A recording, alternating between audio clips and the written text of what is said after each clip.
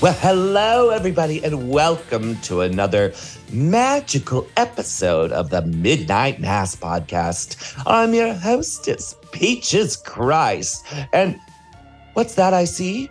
Someone flying on a broom? Oh, well, it's my co-host, the one, the only. It's Michael Verratti. Well, hello, Peaches, and I took the liberty of ironing your homework today. Did you prepare me a wholesome breakfast? I sure did. I have to tell you that the line I just quoted from this week's movie is a delivery that has lived in my head for almost 30 years, and I can't wait to talk more about all the unique choices in this week's film. Michael, you think you're hot stuff because you went to a dance. Dream on. No one wants to date you because you're a dog. A dog.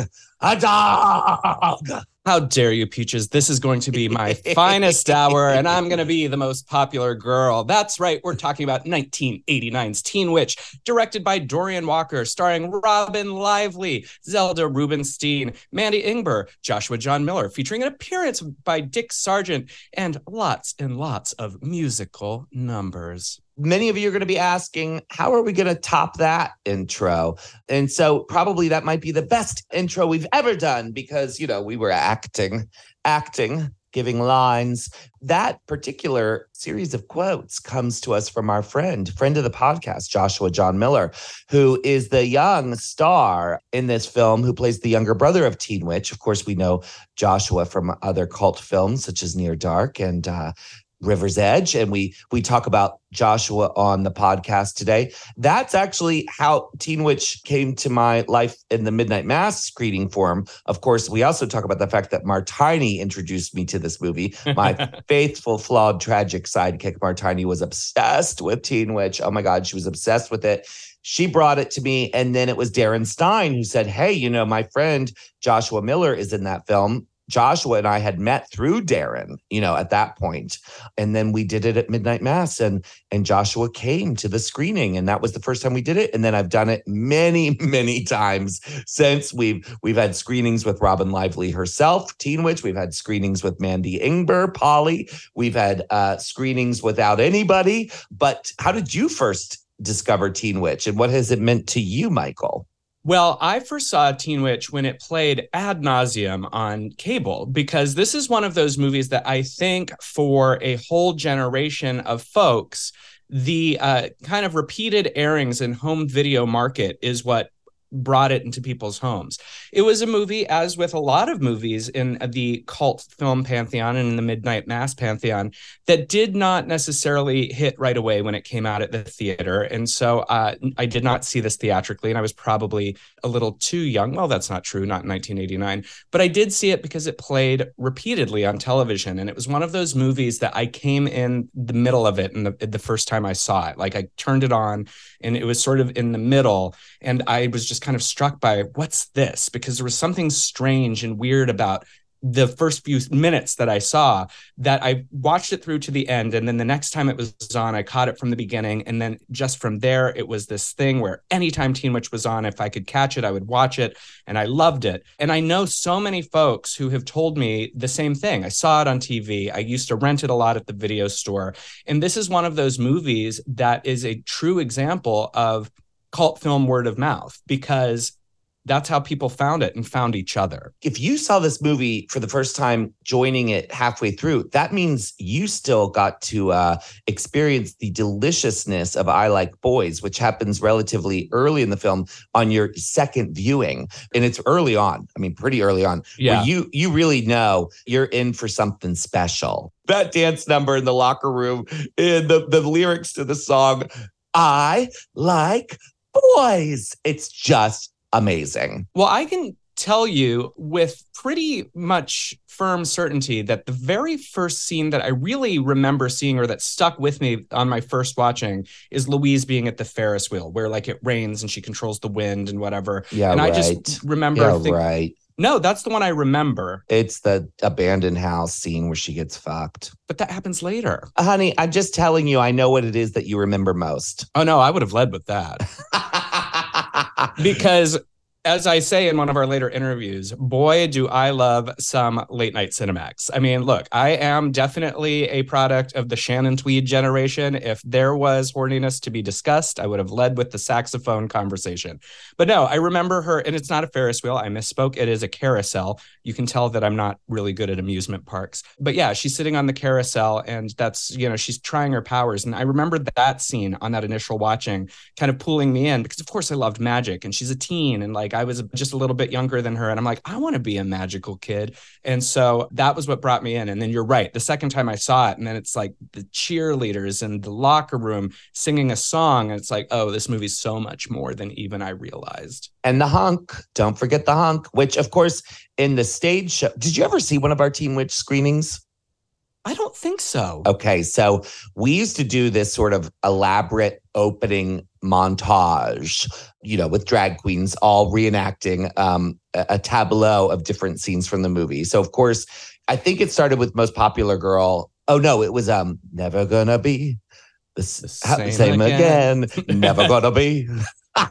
So it would start with that, and Peaches would be all fierce, and my hair was blowing in a fan and wearing the sexy dress. And then it would go into I Like Boys. Someone who's seen this show more than once is going to correct me and say, no, girl, that's not how it went. Because I know that we did the same number over and over again because we had the same 14-minute track that I still have in my iTunes that someone mixed for me 20 years ago that we used over and over again. And my favorite part was when the football player would come out and he would be throwing the football around. And then I would come out as Teen Witch, as Peaches, horny as can be. And we would turn on a live feed.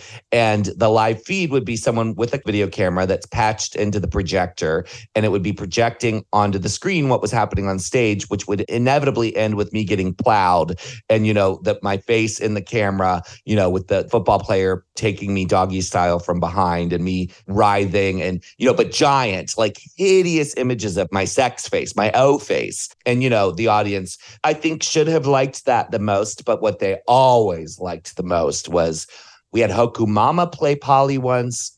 We definitely had Lady Bear play Polly multiple times.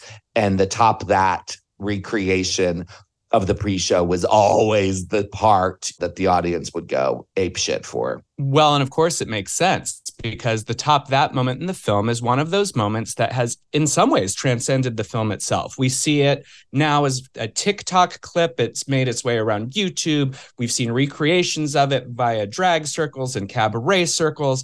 We know that top that is really kind of impossible to top because it is one of those pure cult cinema moments.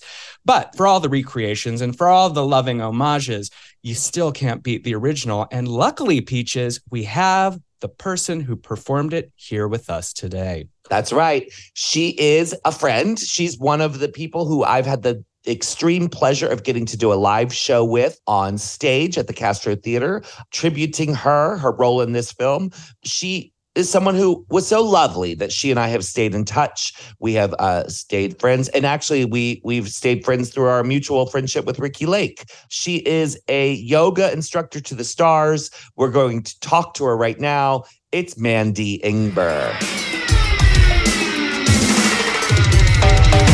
Supersonic, idiotic, disconnected, not respected. Who would ever really want to go and top that? Such a waste, a pretty face, but hanging in your nose space. I wish that you would take a look and really stop that. Top that. Well, stop that. I don't really give a about trying to top that. Top that. Stop that. I wish you finally take a real look and really stop that.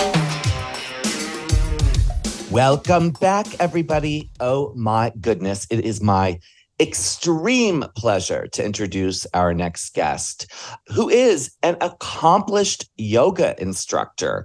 She's the New York Times bestselling author of Yoga-losophy, 28 Days to the Ultimate Mind-Body Makeover, and Yoga-losophy for Inner Strength. In addition to this, she and I share a mutual friend. Actually, one of her closest friends in the world is someone I adore, Ricki Lake, which is not why she's here today. These are other reasons. Her being a yoga instructor to the stars is a second reason to maybe have her back when we do a yoga episode. But the reason she's here today, of course, is because she is one of the stars of the seminal cult film Teen Witch. She's with us today to talk all about how you top that. Without further ado, it's the one and only Mandy Ingber. Hi. Hey. Hi. Wow. Thank you for all that. Thanks for having me here. It's great to be with you guys today. Well, we're so excited to have you here. And as per the time of the release of this episode, we're getting to celebrate the October Halloween month with you. So what better movie to be talking about, I think. With that, why don't we take it back with a really simple, easy, small question is how did this movie come about in your life? Wow, what a great question. I started acting when I was 14. My first job was this Broadway show. I was in the original company of Brighton Beach Memoirs, and I was a working actress. I came back to LA, was doing, multiple sitcoms and series that would go for like 6 or 12 episodes. And I was sort of like juggling being on this show called My Sister Sam and Cheers, which was, a very popular 80s show. And I was just a working actor and got this script, Teen Witch. As I'm saying this, I'm remembering like reading the script out by the pool and just being like, whatever. And went in for an audition and got the part. It's funny because there's one other movie that I almost got at this same time, which was the movie called Say Anything, which was a very popular movie at that time. So this was the one I got instead. So I was a little bit like, but yeah. And so it was just an audition. It was just like a regular audition and got the job. While Say Anything, I'm sure when these two movies came out, seemed like the one to pine for. However, I, as Peaches Christ, am not doing a Say Anything screening anytime soon. Mandy and I first met when we did a big Teen Witch celebration at the Castro Theater, big sold out show. We got to perform for her. And of course, the top that moment in our pre-show is always the moment the entire audience is waiting for and excited about. It keeps coming back no matter what. I always say it's like in Cape Fear, Robert De Niro's character. I like it's like now it's under the truck, but it's like the one thing, no matter what I do, no matter, all the accolades, no matter, the New York Times bestseller and the this and that, Teen Witch is always the thing that like sticks. And you're so right about the Saying Anything moment. But when I went to do the Q&A for your show at the Castro, I was doing it to get away from the life that I had created. I was like, yeah, I'll go see what this is all about. But that was the first time that I really saw what Teen Witch had become like in real life. And also it was the first time I ever watched the movie with a large audience who loved the movie. And it gave me a whole new appreciation for the movie, for what it was. And you actually made me love the movie myself. Oh, that's amazing. Oh my God. That is maybe one of the best parts of my weird job. Because the reality of it is multiple films that we've screened and many, many cult films are misunderstood when they come out by the general public, right? Like they don't get it, but then there's this group who see the value that other people don't in something like Showgirls or Teen Witch or Mommy Dearest or Valley of the Dolls. And the list goes on and on. Many of these films now we consider to be, classic movies. Pink Flamingos plays on Turner Classic Movies, right? So these are movies that are understood by a smaller group of people, the cult, if you will. And I then get to sometimes invite people like yourself, who had an experience when the movie came out that wasn't great, because the movie didn't do well at the box office or wasn't critically well received. But then I get to show them decades later, oh, look at this. There's a group of people who made this film their religion. Yes, totally. Yep. The idea of like the audience, how important an audience is, because the audience is a part, when you're a performer, the audience is a part of the performance. And when you do a film, you don't really get to have that experience. So that circuit is not closed. Like for instance, when I did sitcoms or when I did theater, you get to have that immediate feedback. But with a movie, it's like, you don't really know. And when I saw it with your audience or with Teen Witch's audience, I was like, oh my gosh. And also there are a lot of profound things about that movie that I didn't understand personally until I watched it with people that really loved it. Because I watched it in a different way. And I was like, oh, wow, this is deep. Maybe this is deep. It kind of took me into a new dimension with Teen Witch. Yeah. What's interesting is I'm attaching to a whole bunch of threads here that I think are really interesting and really important within the context of the discussion of Teen Witch, but also sort of the larger thing that we talk about here on Midnight Mass, because One of the things we really like to do on the show is highlight the cult and the people who find and obsess and cultivate and keep these movies going. And I'm reminded, Peaches, when we had our conversation with Adrienne King, who was in the original Friday the 13th, her experience was very similar. She didn't realize that people loved this, despite the fact that we culturally knew those movies were big, because she wasn't paying attention to it, because it's different when you're inside of it, right? You're not thinking about the job you did. And you were talking about how when you got the script, it was sort of like your initial reaction was whatever, and you viewed it as a job, but then you got to discover that people through home video and airings on television and screenings like Peaches have been celebrating and worshiping this movie, and you get to experience it in a new way. But with all that said, even if it was just a job initially, thinking about the construction of Teen Witch, I have to ask, because like, even with comparison to Say Anything or other movies at the time, this is not a usually constructed movie. So once you get the gig and you realize, okay, there are kind of pseudo musical numbers and I have to rap and this is going on, what was your take on the material once you hit the ground running? Well, here's the thing. A lot of it was, there was no rap in the original script. Okay. So that was an added thing later. That was after we filmed and finished production. That was like a reshoot, but it was like an extra scene there were a couple of extra scenes that they added. So when I got the job, I wasn't expecting to do a rap. I didn't even really know that the Polly character, my character, had like any feelings toward the rappers, at all. So when I was filming it, I really wasn't playing that anyway. But it was something they pieced together later. And I kind of feel like that's what Teen Witch was. Frankly, I didn't totally trust the director, like in terms of that process. I think I was a little lost finding it, So yeah, I think it was more like something that they pieced together over time, adding musical numbers, adding some story at the end. That's how it went, which is, I think, why it was, maybe I didn't look back on it as this super great movie or anything like that. It was a job that I had actually a really good time on, because we got along really well, the whole cast. I got along with like every person in the cast, which is rare, as you know. Yes. Yeah. And the conditions were so, like, I remember walking into a room when we shot at the high school. I guess it was Hollywood High. I can't remember.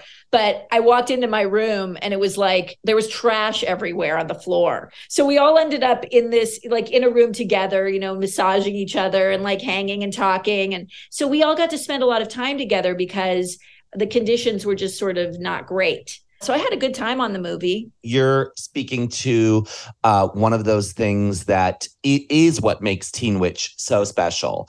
And it's not that it has a traditionally classic high quality of filmic storytelling to it. It's right. That it is random. Mm-hmm. It is bizarre. It does give you a bunch of what the fuck kind of question mark moments, right? And I say that with love, but it's because it's so random and disjointed and bizarre, and actually getting that insight, what you're telling us actually makes sense. Like, not necessarily kind of seeing what the director's vision was, and there not being musical numbers in the movie. Because the musical numbers, when it busts out at the beginning with I Like Boys, I Like Boys is my favorite, actually. It's my favorite. It's so good. Yeah. That was in there, though. So it was in there. Mm-hmm. That was in there. There were some musical numbers, but like the rap wasn't in there. I didn't know I was doing a musical number. Right. I didn't know that. And by the way, like, I was never the kind of actor that would put, oh yeah, horseback riding, for my skills. I was super, I'm like, promise low, high return. And right. So the fact that I was suddenly having to do this rap for me was like, oh, wow. Okay. How am I going to do this? That was my feeling about the rap. But because I was a serious actress, like, what can you do? You have to commit. Right. But I was like internally, just I had to overcome my judgment, I guess, is what I'm saying. I mean, that's just my personal journey. But then seeing it with the audience, I was representing a certain kind of person. that was like a moment of empowerment, and that's what I really got when I saw it with the audience at the Castro. People really loved that. They were screaming. I mean, it's like a rock concert moment. Well, and as Peaches said, whenever you see it with a live audience, that's the scene where everyone goes crazy. And I think for the audience members who don't know and are learning for the first time here that this was a scene that was added later, it's probably going to blow their minds, because for so many people, it's a very pivotal key moment to the movie and such a celebrated moment. I shared with you before we went on the air just a few nights ago, I was at the movie theater and someone was wearing a Top That t-shirt, not just a Teen Witch t-shirt, a Top That t-shirt featuring an animated version of you. And so I think that it's really interesting, these moments that we're not really sure of in the making or even are sort of added later that become the DNA of what draws people to the film. And that's got to be fulfilling in some way, especially when it began with uncertainty. Yeah, totally. I mean, I think now, especially, looking back, so many years later, I think that you have that objectivity and, you're not so attached to the things that that you did. I think that it gives me that. And yeah, I mean, there is something about it that's like, very cool. Just as cool as I think it was that I was in the original company of Brighton Beach Memoirs and that I, was in Cheer. Like, I think those things are cool. I also think it's cool that I'm in this most iconic musical number of this cult classic. Yeah. Not everybody gets to have that in their boon bag, in their bag of tricks. And I love that. I do love it. And yeah, there are pins. There are so many products out there. Like, there are so many products of Top That. Who knows? I don't know who makes that money. I don't know what all that is. But I see a lot of my image on different, items. You know who makes the money? I'll tell you. It's this interesting thing with the internet now where fans make products, for other fans. Right. So the good news is no one's getting totally rich off this. It's sort of sprinkled around. I've made the mistake of occasionally wearing a fan-made John Waters t-shirt or worse, an Elvira t-shirt in front of them because I forget and they're my friends. Then it's sort of like, where did you get that? Right. I don't get, what's funny is that it's I've kind of been like, well, can I have my niece? You should. 14, make one and then we can make money off of it. I have thought of it. 1,000% you should. Elizabeth Berkley's now selling Showgirls t-shirts off her Instagram.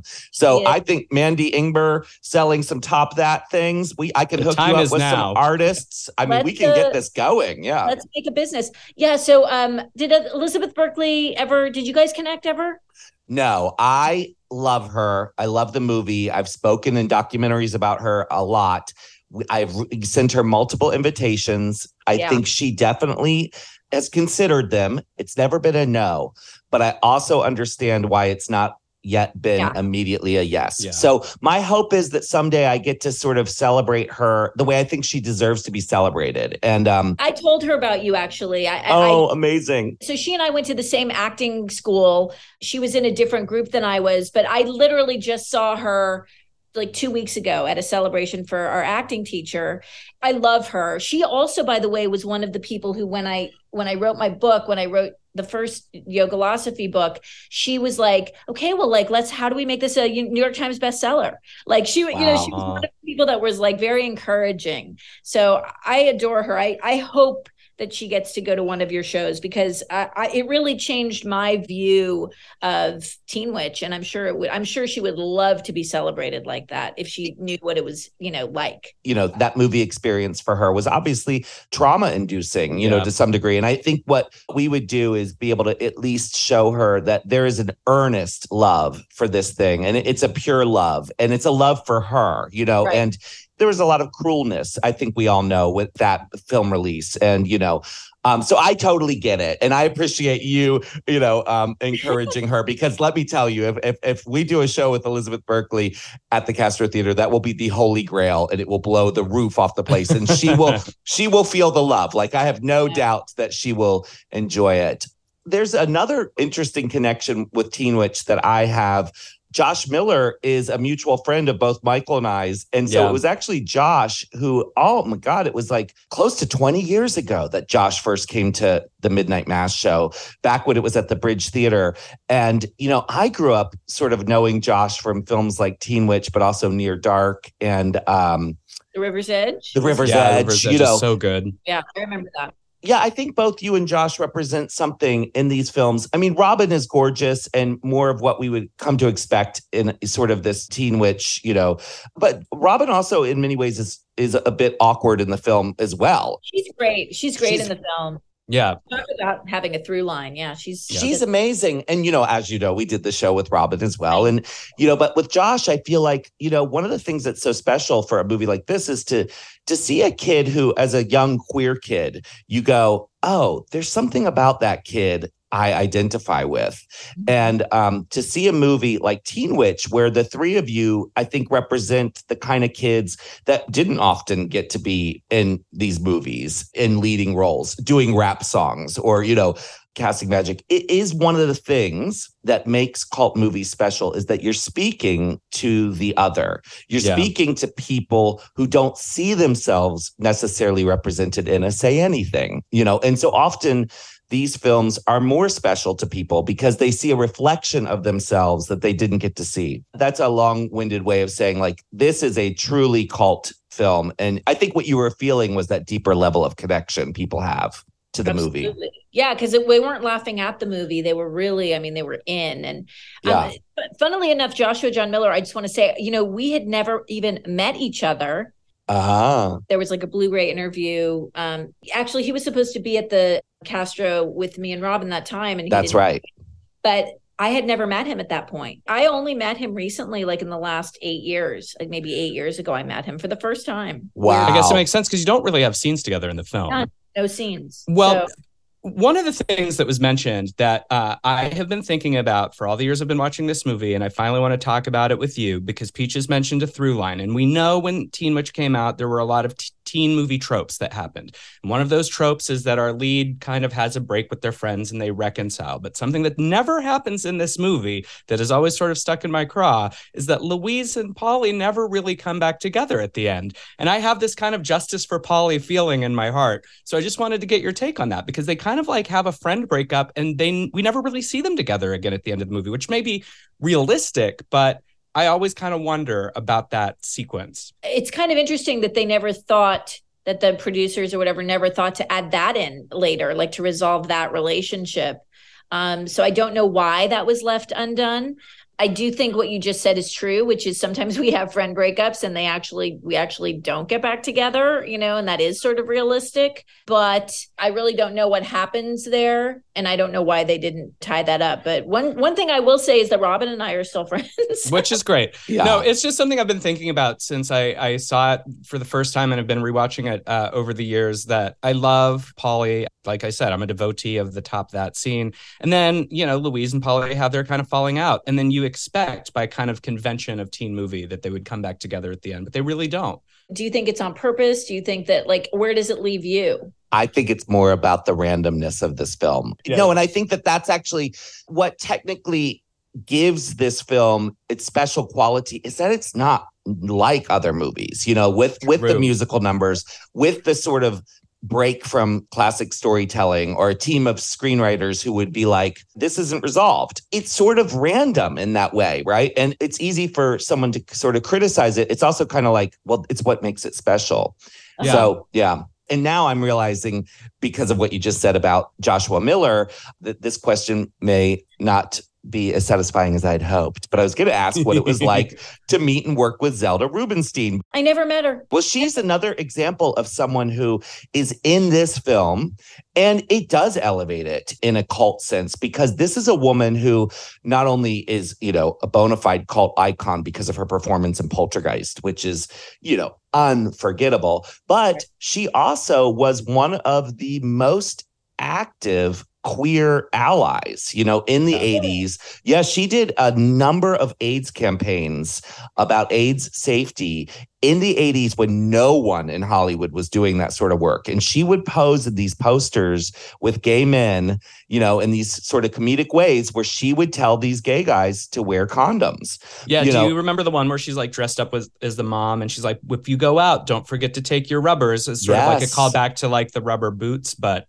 Yep. And it meant a lot to gay men at the time because she was one of the few recognizable faces who was putting herself out there. So it just is another example of like, okay, well, that in and of itself makes it special because there was this affinity that certain audience members brought to her, being in the film. It's worth noting, but you never got to meet her, it sounds like. I don't think so. I mean, I don't have the best memory, so I may have met her once, but we certainly didn't work together. And I don't have a memory of having an experience with her. Right. How long was the shoot for this? Do you recall? It was a short shoot. I mean, I think it was under 2 months. It had to be under 2 months. And it might have even been in a month. Well, one of the things that happened the first time I screened the movie was that Joshua Miller's mother came to the screening. Rest in peace. She's since passed away. Did she recently pass away? About 5 or 6 years ago, at least. She was in a film called Faster Pussycat Kill Kill, which I had screened earlier that year. And when she attended with Joshua Miller, it was just so fabulous because it was like, oh my God, wait, there's this other cult icon here from another movie who happens to be this person's mother. But she brought a friend of hers who was a woman. And, I was trying to figure it out, but it's a woman who I believe is Alana, who was one of the producers. Oh, yes. Alana Lombros. Yes. So what I could share with you was Alana, who was lovely, definitely didn't seem to get the cult reaction of the film. And when she spoke of the film, it was very sincere, we made this film as a love letter to teenagers, and it was very sweet and very sincere. But it did kind of evoke to me, oh, this is a movie that was made with this sort of earnestness, right? At least where she was coming from. So anyway, I just kind of wanted to share that with you. That like it's sort of a little behind the scenes look. I don't know. I mean, when people are making campy films, like there's John Waters that knows what camp is. And then there are the ones like Teen Witch that just are accidentally, or Mommy Dearest, that accidentally are great for a whole other reason, for missing the mark. And I just love that there's value in that too. And again, it just comes back to how the audience is a participant in art and in creativity, because the way that things are received, that is where the audience and the consumer and the user, it is interactive. And it maybe is like this cosmic channeled thing like that. That's kind of what I feel about the Top That scene. I've said it as a joke before that the amulet really worked. And for some reason, like like that moment, the amulet happened and this magic spell and everybody got put under the spell and it continues on. And I also, when you guys were speaking about the Top That scene earlier, I was like, oh, well, it's kind of a standalone scene. Maybe that's also why it in and of itself can be this like little 3-minute thing that goes viral, because it was written as a standalone, it does stand alone. But I don't know. I just think that there's this cosmic sort of thing that can happen that is beyond, I guess it's beyond quality or where it's coming from. It just kind of slips in, and I feel like that's what happened with Teen Witch. It kind of slipped in. Yeah. And then the audience makes it what it is today, because it's that participation that really kind of sort of elevates and lifts it up. And then obviously what you do with, Peaches, with your shows is then you bring it to a whole other level. Then you serve something else. Like when I saw the different, the drag version of all of the musical review, the musical review was amazing. I wish that Dan had seen the drag review of the show, because it takes Teen Witch to another level. And it just, again, shows that the participants and the audience really take the whole thing to another level. And what I was going to ask you guys was basically about Top That. I've seen so many different versions of Top That online, and I'm so curious what it is about Top That makes everyone want to try it out. I think for me, it actually goes back to what we were talking about when we were discussing the idea of camp versus earnestness, right? And I think that this movie doesn't actually work if it was intentionally campy. I think what makes us love the movie is it is earnest. It talks to the idea of what Peaches was referring to about the otherness of Louise and Josh's character and Polly, and how they're sort of the outsiders and they're the people we recognize recognize, like, we love the little brother because he's weird genuinely, not weird in a put upon way, like, because some of us were that weird kid.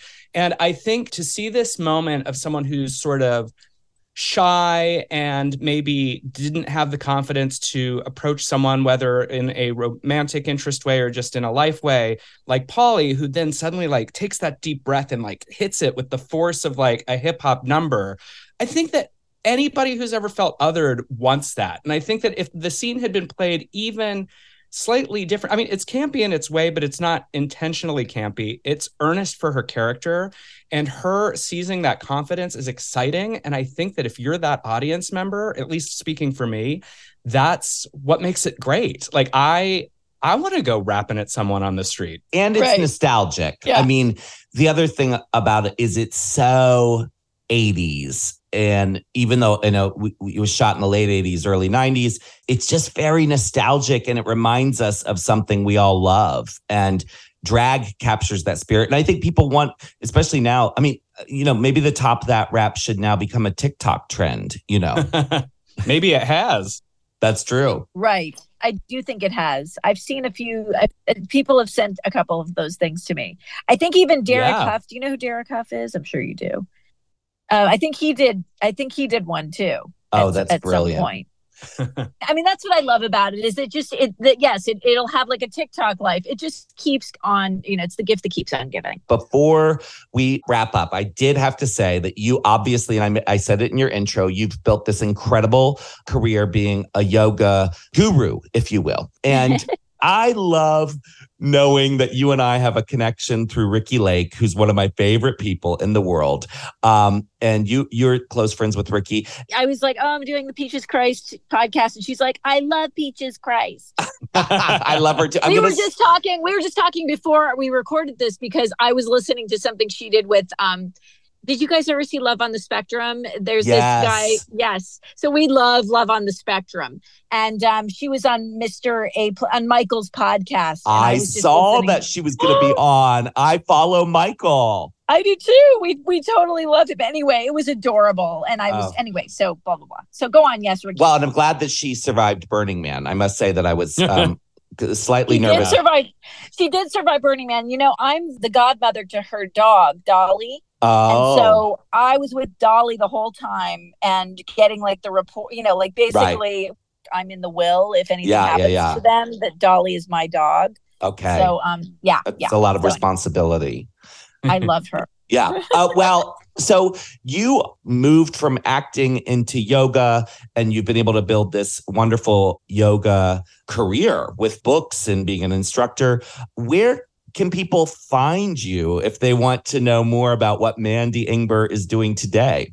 I'm at Instagram at Mandy Ingber, Facebook, Mandy Ingber's Yogalosophy, Twitter at Ms. Mandy Ingber. And then I have my website, which is mandyingber.com, and my brand is Yogalosophy. And yes, I wrote 2 books, and one of them was a New York Times bestseller, and they're mind body makeover books. And really, it's really about body positivity and self-love and self-care, and basically how to create positive self-talk and healthy habits. After being an actor, that's what became my jam, because I need a lot of the positive self-talk, you know, so that's what happened to me. And I can't tell you how many people, when I was teaching, I used to teach spinning as well. I was a very popular spinning instructor, but how many people would come up to me and basically be excited about the Teen Witch aspect. Even when I did Glamour magazine, you know, like we did like a whole, we did a, something to promote my book, and I was in Glamour, and we did like an event, and then they were like, would you do the Top That Rap for Glamour? And I was like, sure. I remember that. It was fabulous. Again, it's the one thing that just keeps coming back. But yes, I am out there, and please come visit me on all of the platforms and on my website. Well, Mandy, we really thank you for joining us to continue talking about Teen Witch and continue celebrating it with us, and taking the time to be part of this, and just thank you so much. Thank you. I really appreciate it.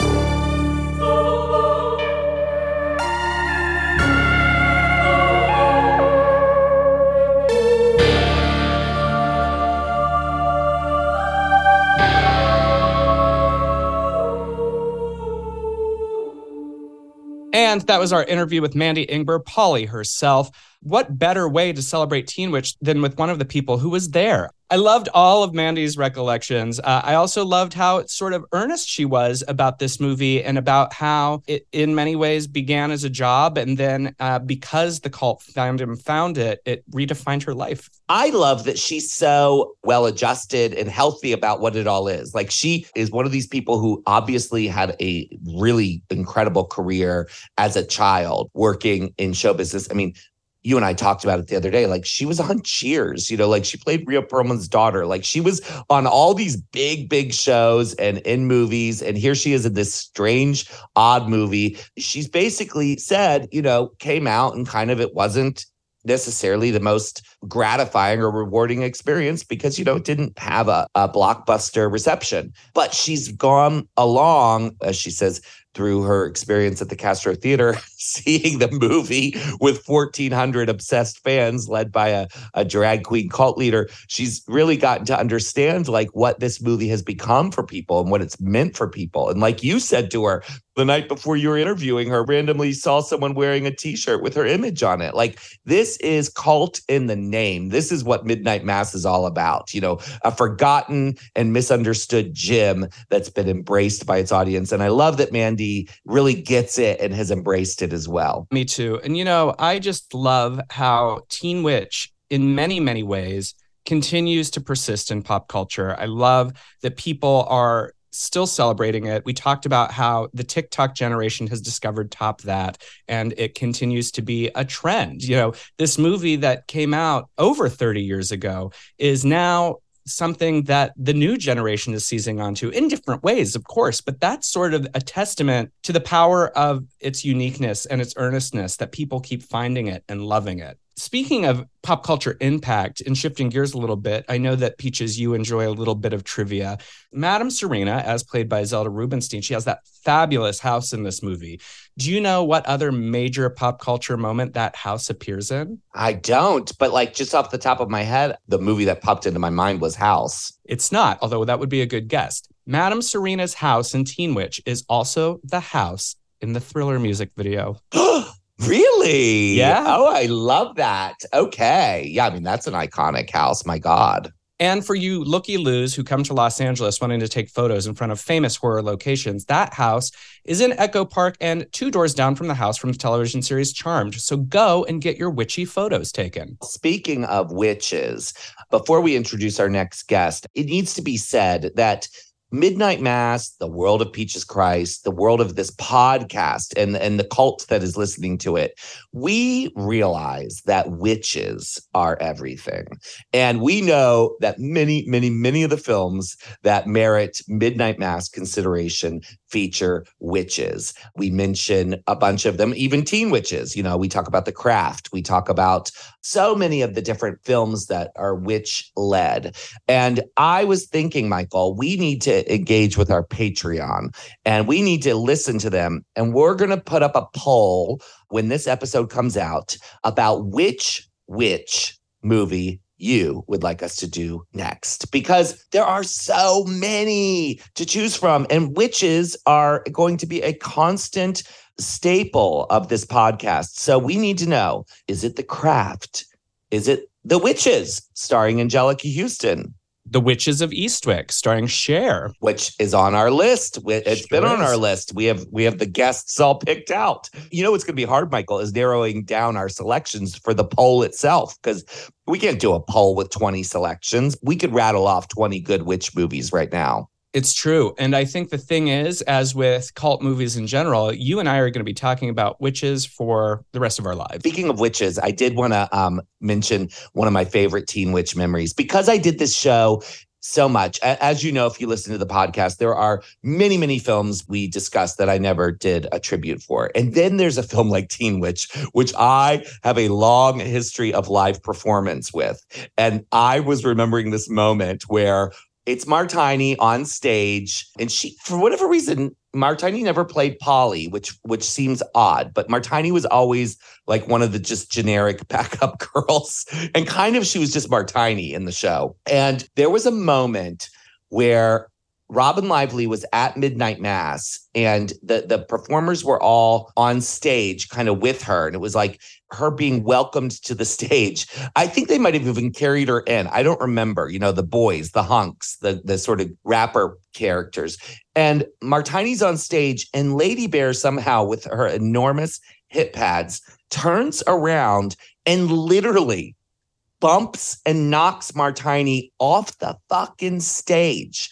And Martini goes down the stairs, because at the Bridge Theater, we had like a catwalk, but on the side of the catwalk, there were these stairs. Martini goes rolling down the stairs and lands on the floor. And I'm standing on the stage next to Robin Lively, looking down where the audience can't see, and I can see Martini laying on the floor. And I say, oh my God, Martini just fell off the stage. She's lying on the floor. And Martini does not miss a beat, gets up and shakes her fist at Robin Lively and goes, "Teen witch, don't use your powers for bad.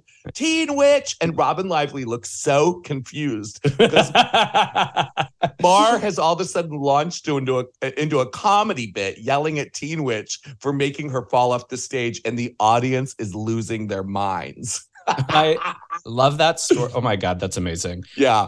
I also love that Robin was briefly confused. I think that's well, because she's not. I mean, it makes Witch. sense. It makes sense. But what a great segue into our next guest. And you're wondering how, but here's how. We talk with our next guest about, as a teen, if you're having powers, having to reconcile the fact of doing good or doing bad and what that means. And luckily, Louise in the movie chooses good, unlike Louise at the show knocking Martini off the stage.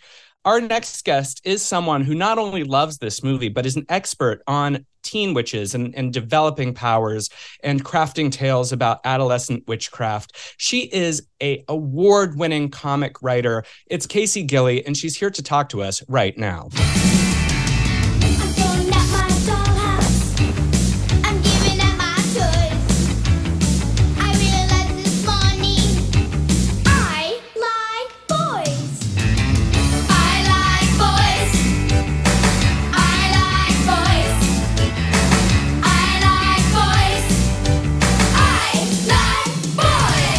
Welcome back, listeners. A celebrated and award-winning comic book creator, our next guest is known for her work across an array of beloved universes, writing for such titles as Star Wars Adventures, My Little Pony Generations, Dungeons & Dragons Ravenloft, and Buffy, the Last Vampire Slayer. Notably, in 2022, she won the prestigious Eisner Award for her short story, Funeral and Foam, which appeared in the acclaimed You Died, an anthology of the afterlife. And, particularly relevant to this week's theme, she's currently at work penning the spooky shenanigans of another teen witch in the form of the chilling adventures of Sabrina. Additionally, this individual has written a number of thematic tarot decks and associated guides centered around the worlds of Lord of the Rings, Dark Crystal, Marvel, and Stranger Things. She's a writer, creator, horror fan, thrift store painting enthusiast, and so much more. It's Casey Gilly. Woo! Thank you. I am so embarrassed. Why? The nicest introduction anyone has ever given me. You are prolific. I'm very rarely speechless, and I am like bright red, and I want to crawl into my shirt.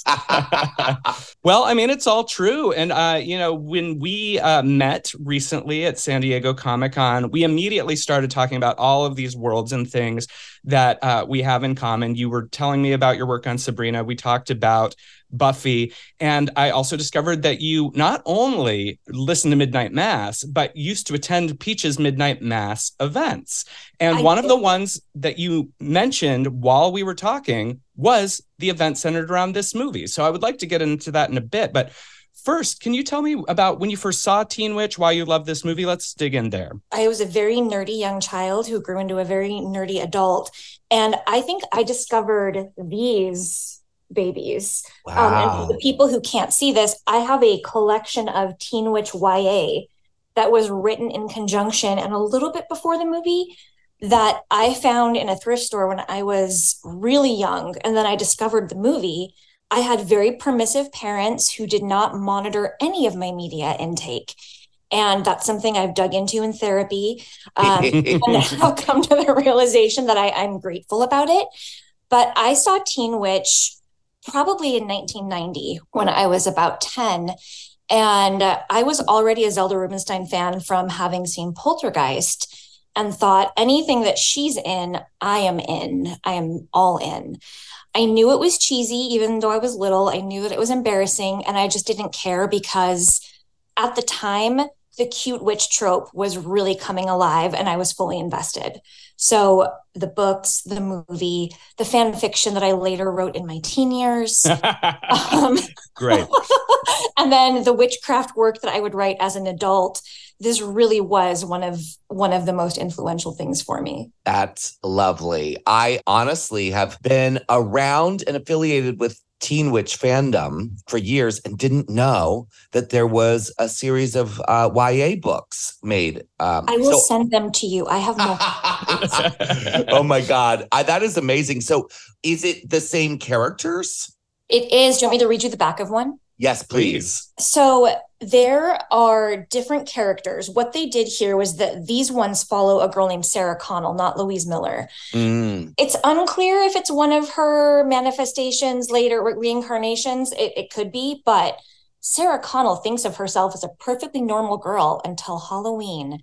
She turns 13 and finds out the truth. She's a witch. At first, Sarah is freaked out by the news. Then she begins to wonder about the possibilities. Can she make a love potion to use on Cody Rice? Will school be a snap from now on? Will she get anything she wants? Sarah has a lot to learn, and as she discovers when spells start to go wrong, things get hilariously out of control. Who thought it would be so hard to be a teen witch?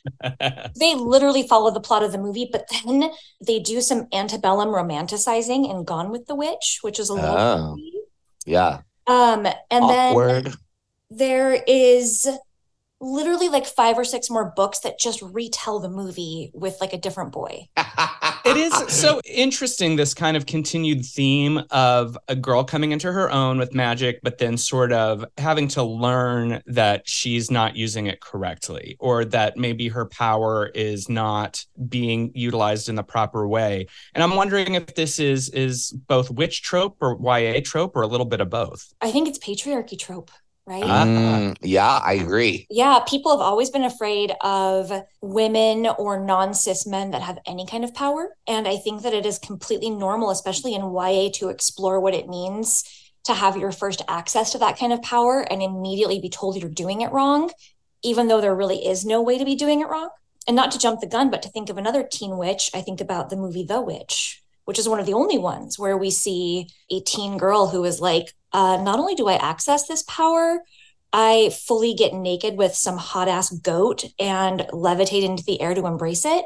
So I really just think it's a normal thing that teenage girls, even back in 1988, when this one was first published, have always really needed to hear. There's a lot to dig into as far as the fandom of Teen Witch goes. And I feel like we're sort of jumping ahead a little bit, which I want to get to this, because I remember once when Martini and I were talking about how much we love Teen Witch. And of course, I love it for, I think of a lot of the reasons that people love it, which is like, it isn't like other movies. And a lot of the movies, you know, we cover on the podcast, we often discuss, they're not like other movies. And that's one of the reasons we love them. And it's why they become cult and they're a favorite of niche audiences. But Teen Witch in particular is that sort of baffling mix of tone confusion, genre confusion.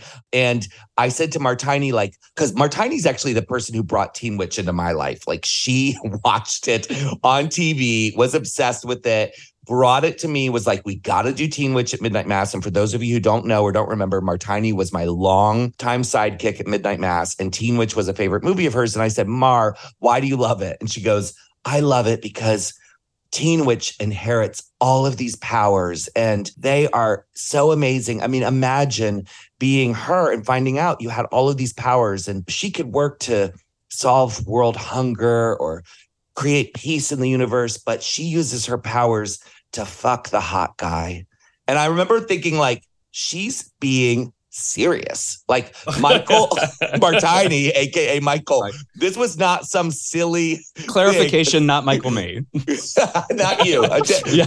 Can you imagine if you were Martini all along? Like, and that was our big Halloween season reveal. That was the big reveal. Yeah. Anyway, I love it for all the reasons I just spoke about. I love the musical numbers. I love the silliness of it. I love the Zelda Rubinstein of it. I love top that. What is it that drew you to this film and spoke to you? Was it sort of the depth that Martini experienced?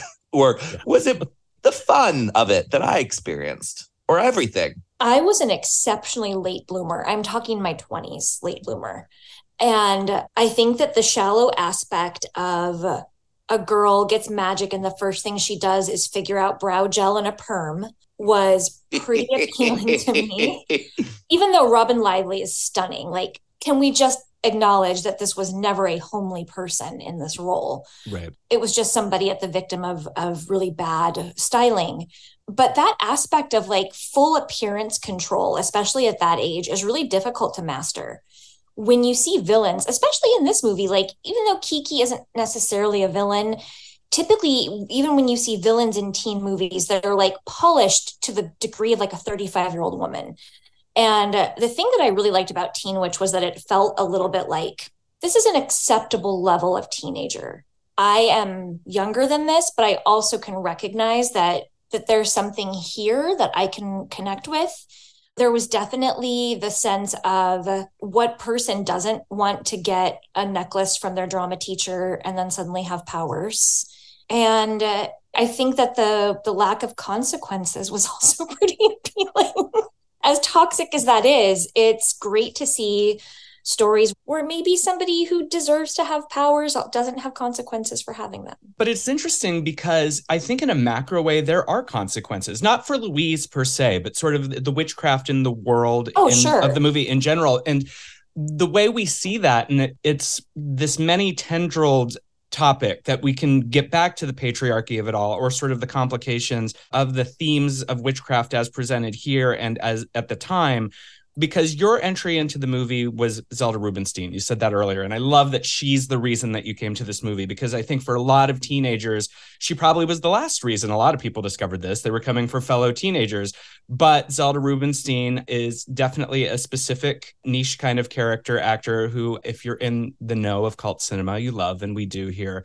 But her character specifically represents something that she had the power, but the power gets taken away at some point. You can run out of the power. And I think that that's so interesting because even in this teen movie where it's like you can claim your life and be unstoppable, there's this sort of adult commentary because it's like, well, use it now because the world's not going to let you keep it. And I think that's really interesting, especially because Madame Serena is presented comically, but maybe is the most serious character in the movie. I think that the idea of older women becoming invisible and powerless is something that it was pretty shocking to acknowledge in an 80s kids movie.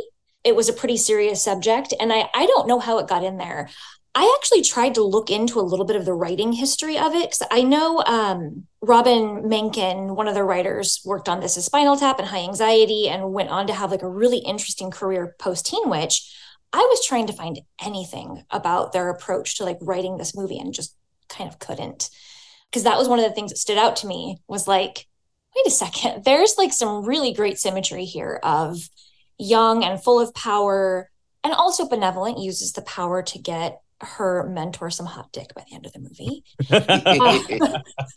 But also that acknowledgement of like, yeah, you have a shelf life, but who knows if the magic could be used to prevent that. It's an interesting thing to think about the writing of this film, because a lot of what I think we love about it is its uniqueness. And, we look at, other movies that in our canon, we can sort of guess were unintentionally favorites for reasons that weren't intentional. So like Showgirls or Valley of the Dolls or Mommy Dearest, like we understand they aren't the same as John Waters films where the intention was exactly what you get, which is to make you laugh, make you scream, shock you. With Teen Witch, it's kind of like, I don't know where this movie fits into that, universe, because, on one hand, how could it not be intentionally campy, right? But then on the other hand, it is dealing with themes and earnestness in a way that makes it confusing. I think that's one of the things I just love about the movie. Now, we talked about this a little bit with our interview with Mandy Ingber, who plays, Polly in the film. And when I first screened it, and I don't know if this is the screening that you were at, Casey, but that screening, the first one I ever did, was with Josh Miller. And at that screening, we had his mother come, but she brought her friend who was Alana Lambros, who I brought up to Mandy.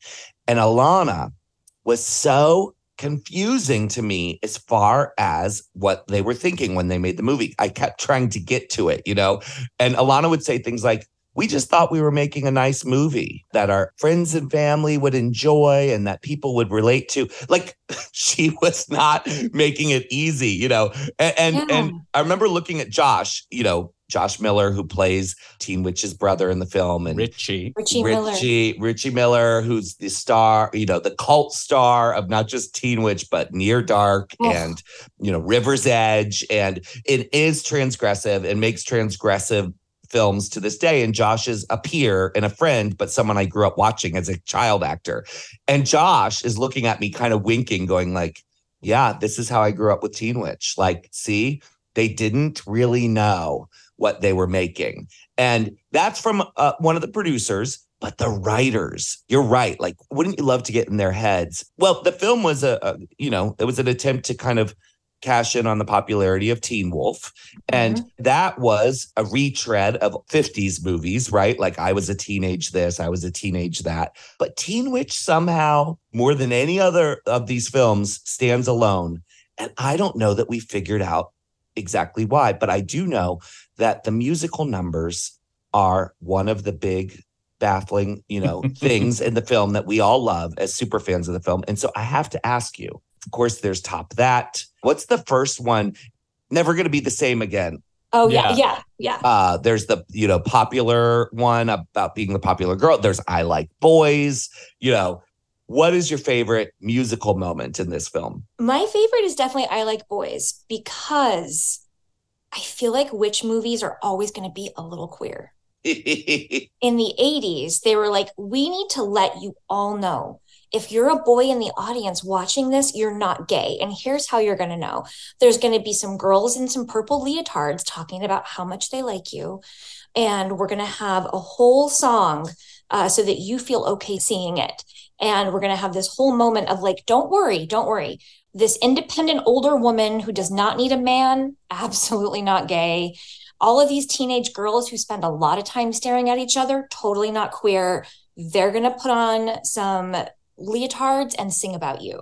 And if I could talk to the writer, that'd be the question I would ask. Was this sincere, or was this the way that I read it, which was like, oh, okay, we're just giving people permission to watch this who might not normally watch it and not feel weird. Well, it's funny because ever since you pointed out that one of the things Louise does for Madame Serena is help her get dick, I'm like, well, isn't that basically all Louise does with her magic throughout the movie? I mean, it's not all she does, but it's like a big sort of thrust of what she does, because she gets the drama teacher, Ronaldo. She goes after a boy herself. She has Polly rap so she can get with the rapping boy. Madame Serena ends up with somebody. It's sort of like, that's true. Yeah. And I guess in a way, it ties a little bit into what you're saying, Peaches, about the nature of this movie. I think that if the producers and the writers were like, we're going to make a nice, earnest film for our families, it's sort of like, that's that Disneyfication of the idea that like everybody just needs to end up with someone at the end of the film. But they didn't realize how much otherness they imbued in this movie in the process, thus making it also really flippin' weird in the delivery, I guess. And maybe that's where the disconnect comes. Like, we recognize the elements of things we see in every teen movie, but then it's delivered in a weird way, like people in leotards singing in the locker room when there's been no indicator this is going to be a musical up until that point. No warning whatsoever. Yeah, so it's wild. And I'm wondering if that is also for you, Casey, because we talked about this a little bit with Mandy as well, kind of like the difficulty of being someone making a movie that constantly shifts tone. And we know that's why it didn't immediately connect with audiences. But do you think for people who are watching, as you say, who are other or queer or on the outside, is that strange unevenness what actually was the draw for folks like us? Maybe. Peaches, when I saw your midnight masses of it, I think I've seen multiple. I definitely was at the one that Robin was at. That was at the Bridge? Because she was at the bridge, and then also I brought her to the Yes. Castro. No, I saw her at the Castro. Ah, okay. That one in particular was where I made the connection of like, this movie is gender performance. Mm-hmm. This entire movie is gender performance. And some of it is done by cis people, as far as I know. Some of it could be, I don't know everyone's identity in the movie, but it felt like a very cis forward gender performance. And it hit me of like, oh, this is a perfect drag movie because everybody in here is doing some kind of gender performance that is at the same time deeply unnatural, especially the rapping scene. And also could not have been anything else. So I do think that even if I couldn't identify it, that was part of what really intrigued me, because another of my favorite movies as a young person was The Best Little Whorehouse in Texas, which is a very gender performative, intentional musical, different quality level and different intent for sure, but same sort of spirit of do we really realize what we've unleashed here? Right. I do think that otherness and like those small elements of sort of gateway horror are very appealing to people who end up growing up to be weirdos. Yeah, that makes sense. I hadn't thought about Teen Witch as sort of gateway horror because it's not scary. We know that. No. But it's definitely genre. Let's get into the witch of it all because we've got a witch expert here today. And That better be one of you. It's me. So, of course, many of us are obsessed with witches, myself for sure. But I know for a fact that the queer, transgressive, cult movie audience that we cater to at Midnight Mass, we love witches. Often is the case for myself. We are first introduced to the wonderful world of witches, if you're old, through the 1939 classic film, The Wizard of Oz, where Margaret Hamilton is the witch of all witches and basically is unparalleled. Now, beyond that, we get all these different versions of witches, and it runs the gamut from Angelica Houston and the Witches to The Craft. You know, that's another teen witch style movie. And in fact, as Michael introduced, you're affiliated with Sabrina, the teenage witch. But I love that you jumped from teen witch to the witch. Yes. Which to me are on the sort of opposite ends of the spectrum as far as like maybe tone and approach go. But Totally. Are they really that different? And instead of just the whole broad world of witches in general, which is sort of what I started with, let's get into the teen witches of it all. And are you a fan of all these different teen witches? From obviously you liked The Witch, it sounds like. What do you think about Sabrina? What do you think about the Netflix series? What do you think about The Craft? I love all of it. Okay. I am hard pressed to find a witch movie that I don't like. Even if they're bad, even if they're not my thing, that story just never gets old to me. You mentioned Wizard of Oz. I actually love Return to Oz, the far witchier sequel. Yeah. With Mombi and her rotating heads. And again, like this idea of women with power being able to transfigure their appearance and be in total control over something that cis and trans women are regularly told you do not have control over.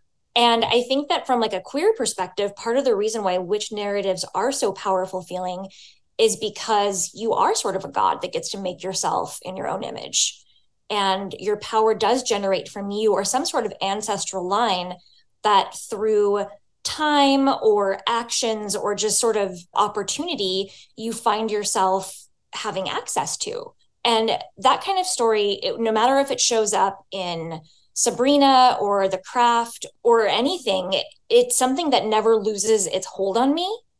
And it's actually something that I think about in pretty much everything I write, is this narrative of let's talk about how people that are maybe disempowered or people who are marginalized or even just overlooked can have access to something that makes them feel powerful. I'm really interested in sort of the evolution of the teen witch into adult witch and how that power dynamic with relation to the world changes. Because when we look at something like Teen Witch or the beginning of The Craft, when they first discover their power, they want to use it in some way for acceptance or to fit into the world of men, air quotes, going back to the patriarchy conversation. And then when they realize that that's artifice, that's construction, and they can claim their power and reconstruct the world in their way because they don't need to be told. That's the end of the witch. That's Willow in Buffy. When you see her becoming a witch, she still wants to be accepted, and then she becomes a goddess, and who fucking cares, right? Like, and I think that it's really interesting because I guess that for something like Teen Witch or Sabrina to that end, it's still a transitional phase for them. And I think that's interesting. And is that part of the appeal of the story, the finding of the power, or is there more to it to you? I think so. I think as we've been talking, one of the most transgressive things that Teen Witch did was instead of giving Louise a familiar, like Sabrina gets Salem. And so often we see, like even in That Witch Will Not Be Named because that turf deserves nothing, receiving a familiar as part of this. Louise gets something she doesn't have to care for. She gets a necklace. She does not get a living thing that now she owes, some sort of caretaking to, which is also another very like patriarchal thing. And I think that having that in a teen story where it's not, okay, you're inheriting power and also you have to care for this like living creature that is part of your power is something pretty unique and special. Again, no idea what the writers were thinking. Would love to know if they intended it to be that way. But in terms of that transitional phase, that's where you make the most mistakes. So I think it's where the most stories are. Part of what we see in Sabrina the Teenage Witch in general is somebody who has the freedom to experiment with her powers and has a pretty big safety net.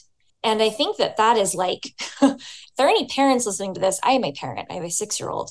And that is something that is so powerful to raise kids with, magical or non, of just this idea of as you are figuring yourself out, as you are coming into whatever sort of power is most appealing to you or that you sort of find first, you should be able to take risks and experiment. Maybe don't turn your brother into a dog, but try things out, make mistakes, get things wrong.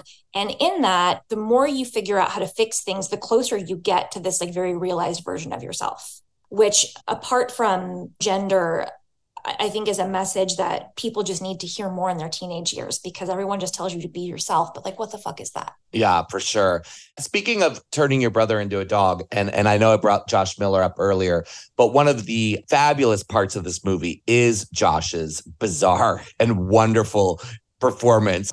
We talked about Zelda, of course, and we love Zelda, but so many of the characters surrounding Teen Witch in this film are just fabulous, whether it's her brother Richie or her friend Polly. Can you maybe discuss what it is you like about the other friends and family that exist in Teen Witch's world? Richie is so intense. And Joshua delivered his lines with more sincerity and menace than anybody else in that movie. It's something that I love about all of his performances, actually, is that it seems like for him, intensity is a very easy thing to get into. And you can't take your eyes off of him, even if it's horrible. Like the scene where they're fighting in the kitchen and he's calling her a dog is honestly kind of hard to watch. And then this like terrifying, bizarre reaction with him. Also, where did this come from? Was this in the script? How did this get here? Was this just Joshua just being a genius and channeling the worst brother in history? Another favorite is the aggressive disciplinarian teacher that for some reason reads Louise's diary out loud. Like, my dude, you don't read something a teenage girl has written. It's going to be nasty. Any teenage girl in that class, you pick up anything they've written. I would never look at something a teenage girl wrote unless they asked me to, because I just don't want to get traumatized like that. Yeah. Well, you know who I don't think gets shouted out enough in this movie, and it makes sense because it's a supporting role and it's mostly stunt casting. But the fact that we do have Dick Sargent from Bewitched playing Dad here and being very aware of the movie he's in. I think if anybody knows the movie they're in, it's actually Dick Sargent, which 100%. Makes sense. But of course, he's been dealing with witchiness his whole career. I do want to ask you about Polly, and this is something I brought up with Mandy as well, because maybe the one sticking point for me for all of these years has been the fact that Louise and Polly have a falling out at the end of the movie. And unlike the construction of any other teen film of the time or now, they never reconcile. And what are your thoughts on that? I think it's actually a pretty realistic view that fights don't get resolved that quickly. Relationships don't get fixed that quickly. And I also think that it shows a tremendous amount of respect on Louise's part to not use magic to fix Polly. that this is a relationship she does want to be authentic and to unfold in whatever way it is meant to unfold, with Polly having full free will. And I also think it's completely fair that, like, listen, if my best friend was suddenly a witch, I would probably need a cooling off period. I would probably be intensely jealous. I'd be like, well, I've worked really hard for this. Why not me? And also scary. And like, what are you going to do with it? You could do really anything. Do I want to be that close to it? Yes, I'm a toxic person. I do. But I think it makes a lot of sense to write a teenage girl that is not drawn to it and that does not feel comfortable around that sort of thing and needs to have her own journey with finding whatever makes her feel powerful in her own way. So we just need to talk to the writer. But that's something I would love to know, of like, how intentional was that? Or was it just sort of like, this is just what happens? And is the writing of Teen Witch itself something witchy and intuitive that made perfect sense when it was never meant to? As a child of the 80s who grew up in the 80s, and I think that's really the formative decade for me, is very sort of synonymous with what we think of as 80s styles. And, you know, the clothing, the fashion, the music, the look of the film.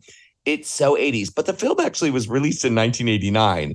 And, you know, a lot of films, if you look at 1989, they really nod more to what was coming in the 90s. I mean, even Heathers, which came out in 1988, had much more of a 90s style, you know, and predicted what was going to be in vogue in the 90s. Whereas Teen Witch looks like it could have been made in 1983, you know, fashion wise, right? Like, it's so 80s, but like really mid to early 80s. I don't know why this has always fascinated me, because the movie basically came out, it's almost 1990, you know? So one is, I'm like, God, did it take them a long time to make it? Like, was the movie shot earlier and then released late? Or was it just sort of like the costume designer and the people stylizing the movie were just kind of the mindset of like, this is still what's cool?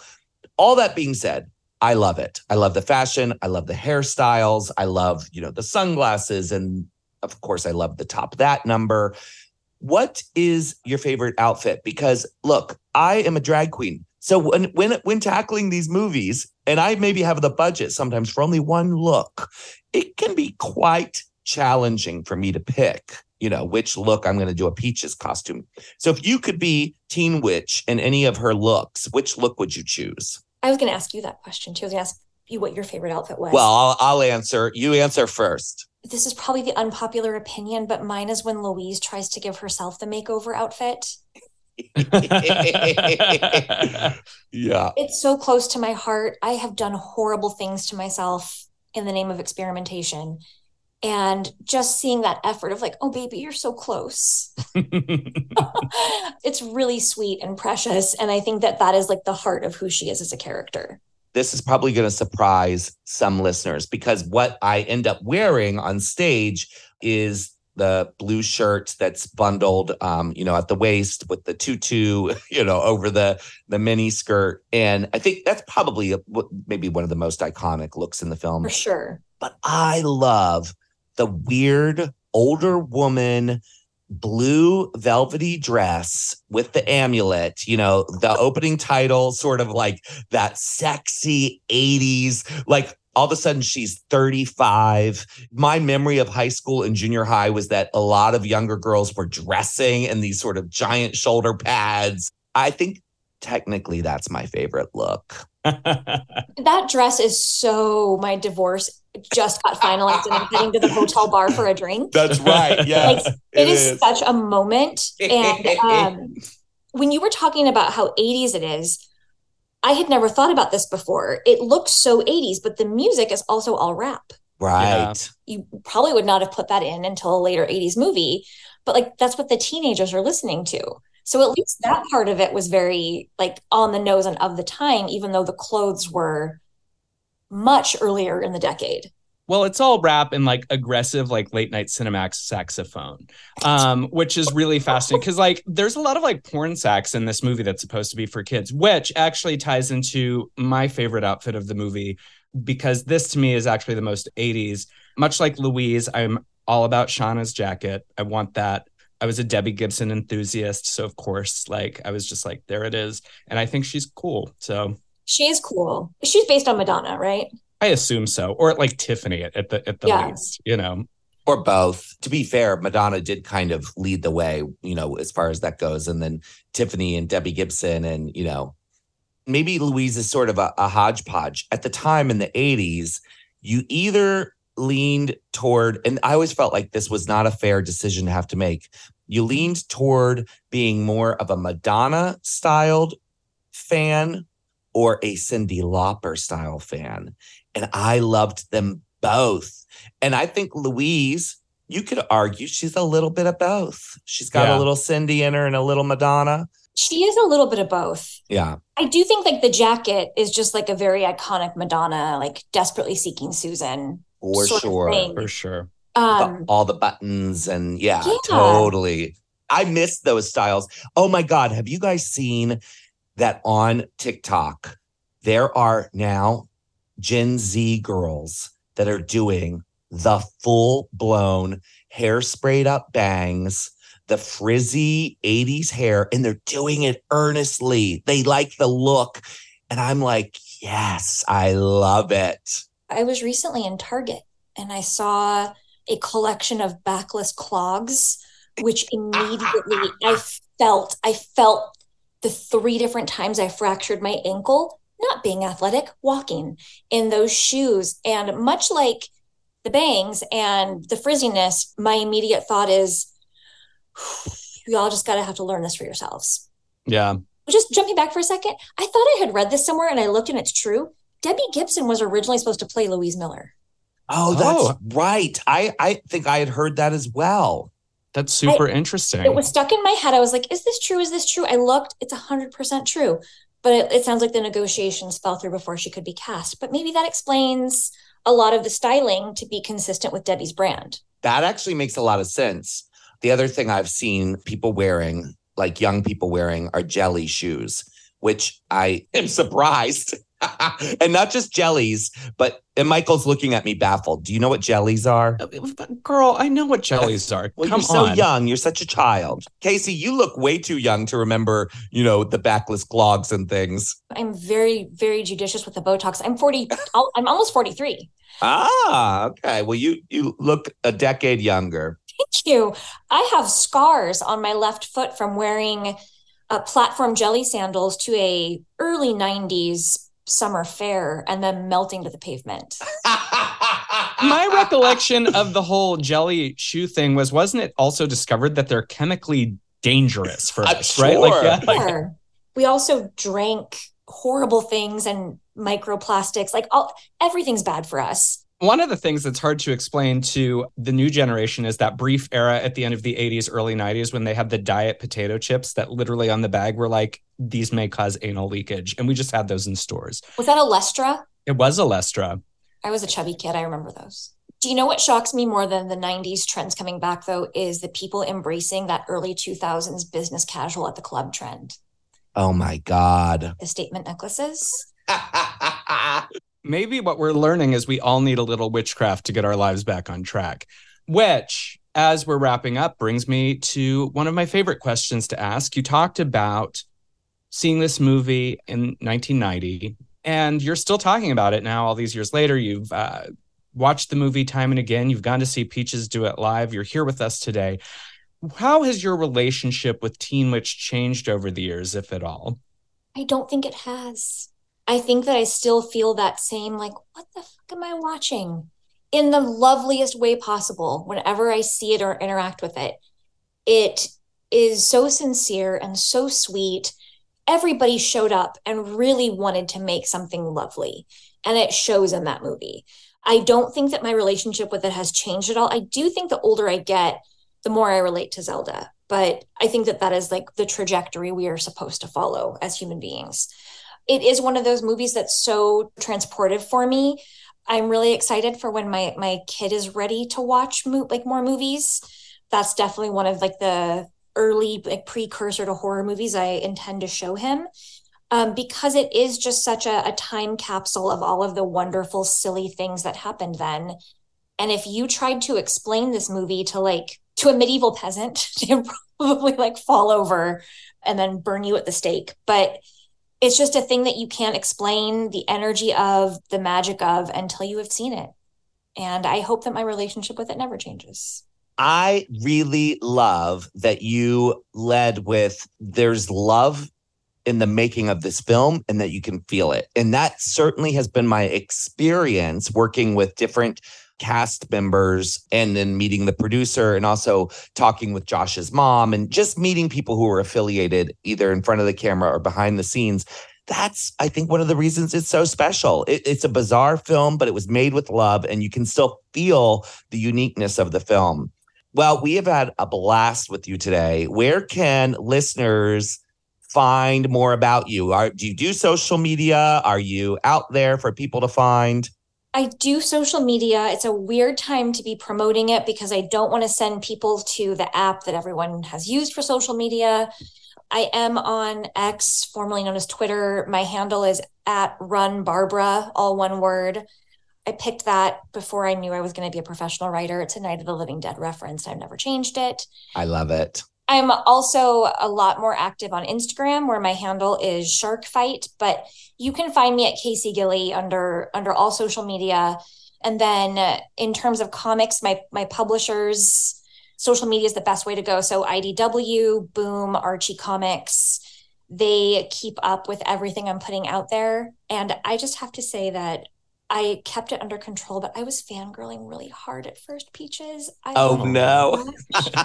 You have been such a creative inspiration for me. I am so glad that you exist as a human. I can't believe I got to come on your podcast and talk to you.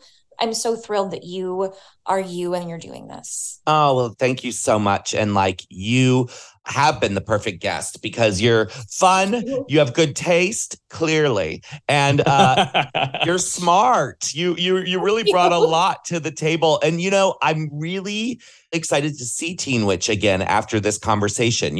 I really think you illuminated me on some stuff. And I, as you know, am someone who has seen this movie a lot. So we can't thank you enough for, thank you enough for being a guest. You've been fabulous. Thank you both for having me. It's been wonderful.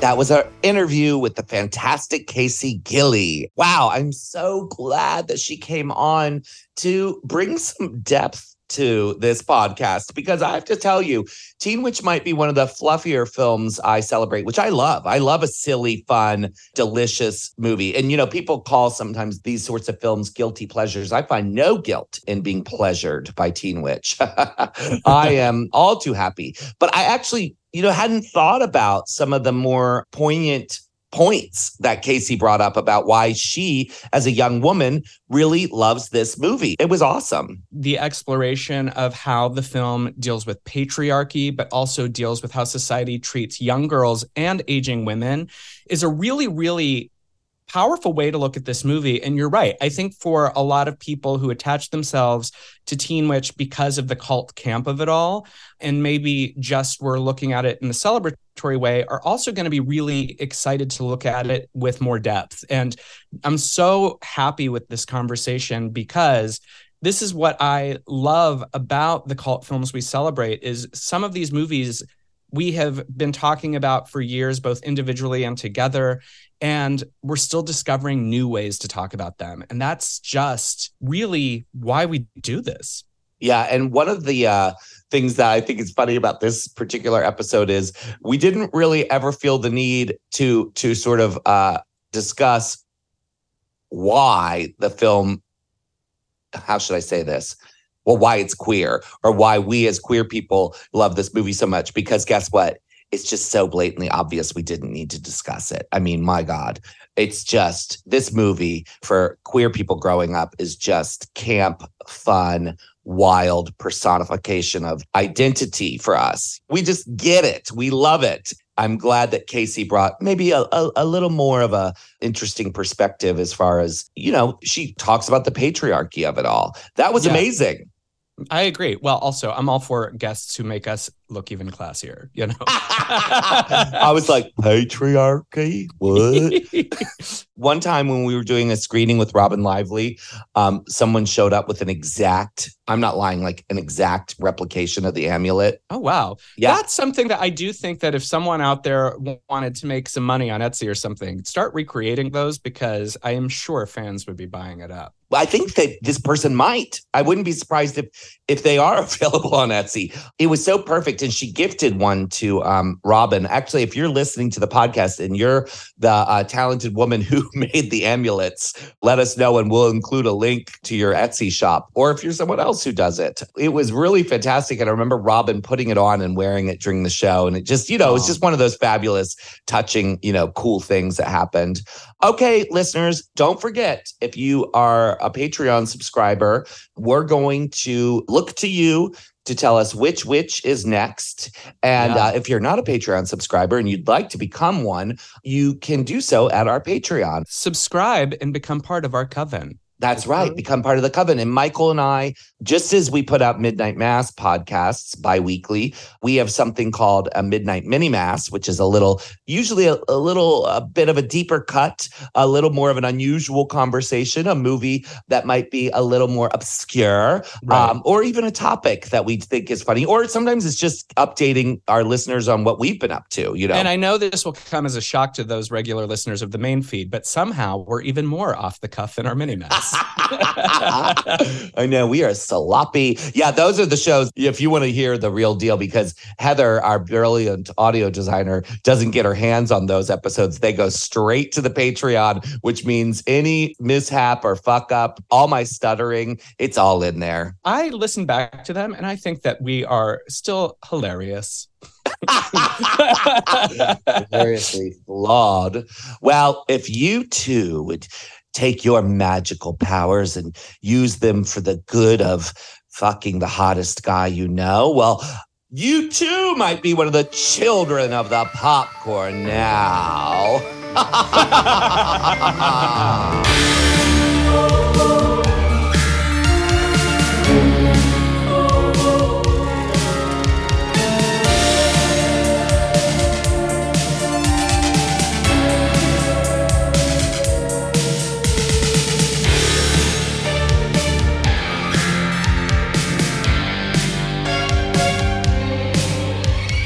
Midnight Mass is created and co-hosted by Peaches Christ and Michael Verratti. The series is produced by Joshua Grinnell, Michael Verratti, and Heather Dunham. The Midnight Mass score and theme music was composed by Andrew J. Sepperly. Midnight Mass is a Peaches Christ production.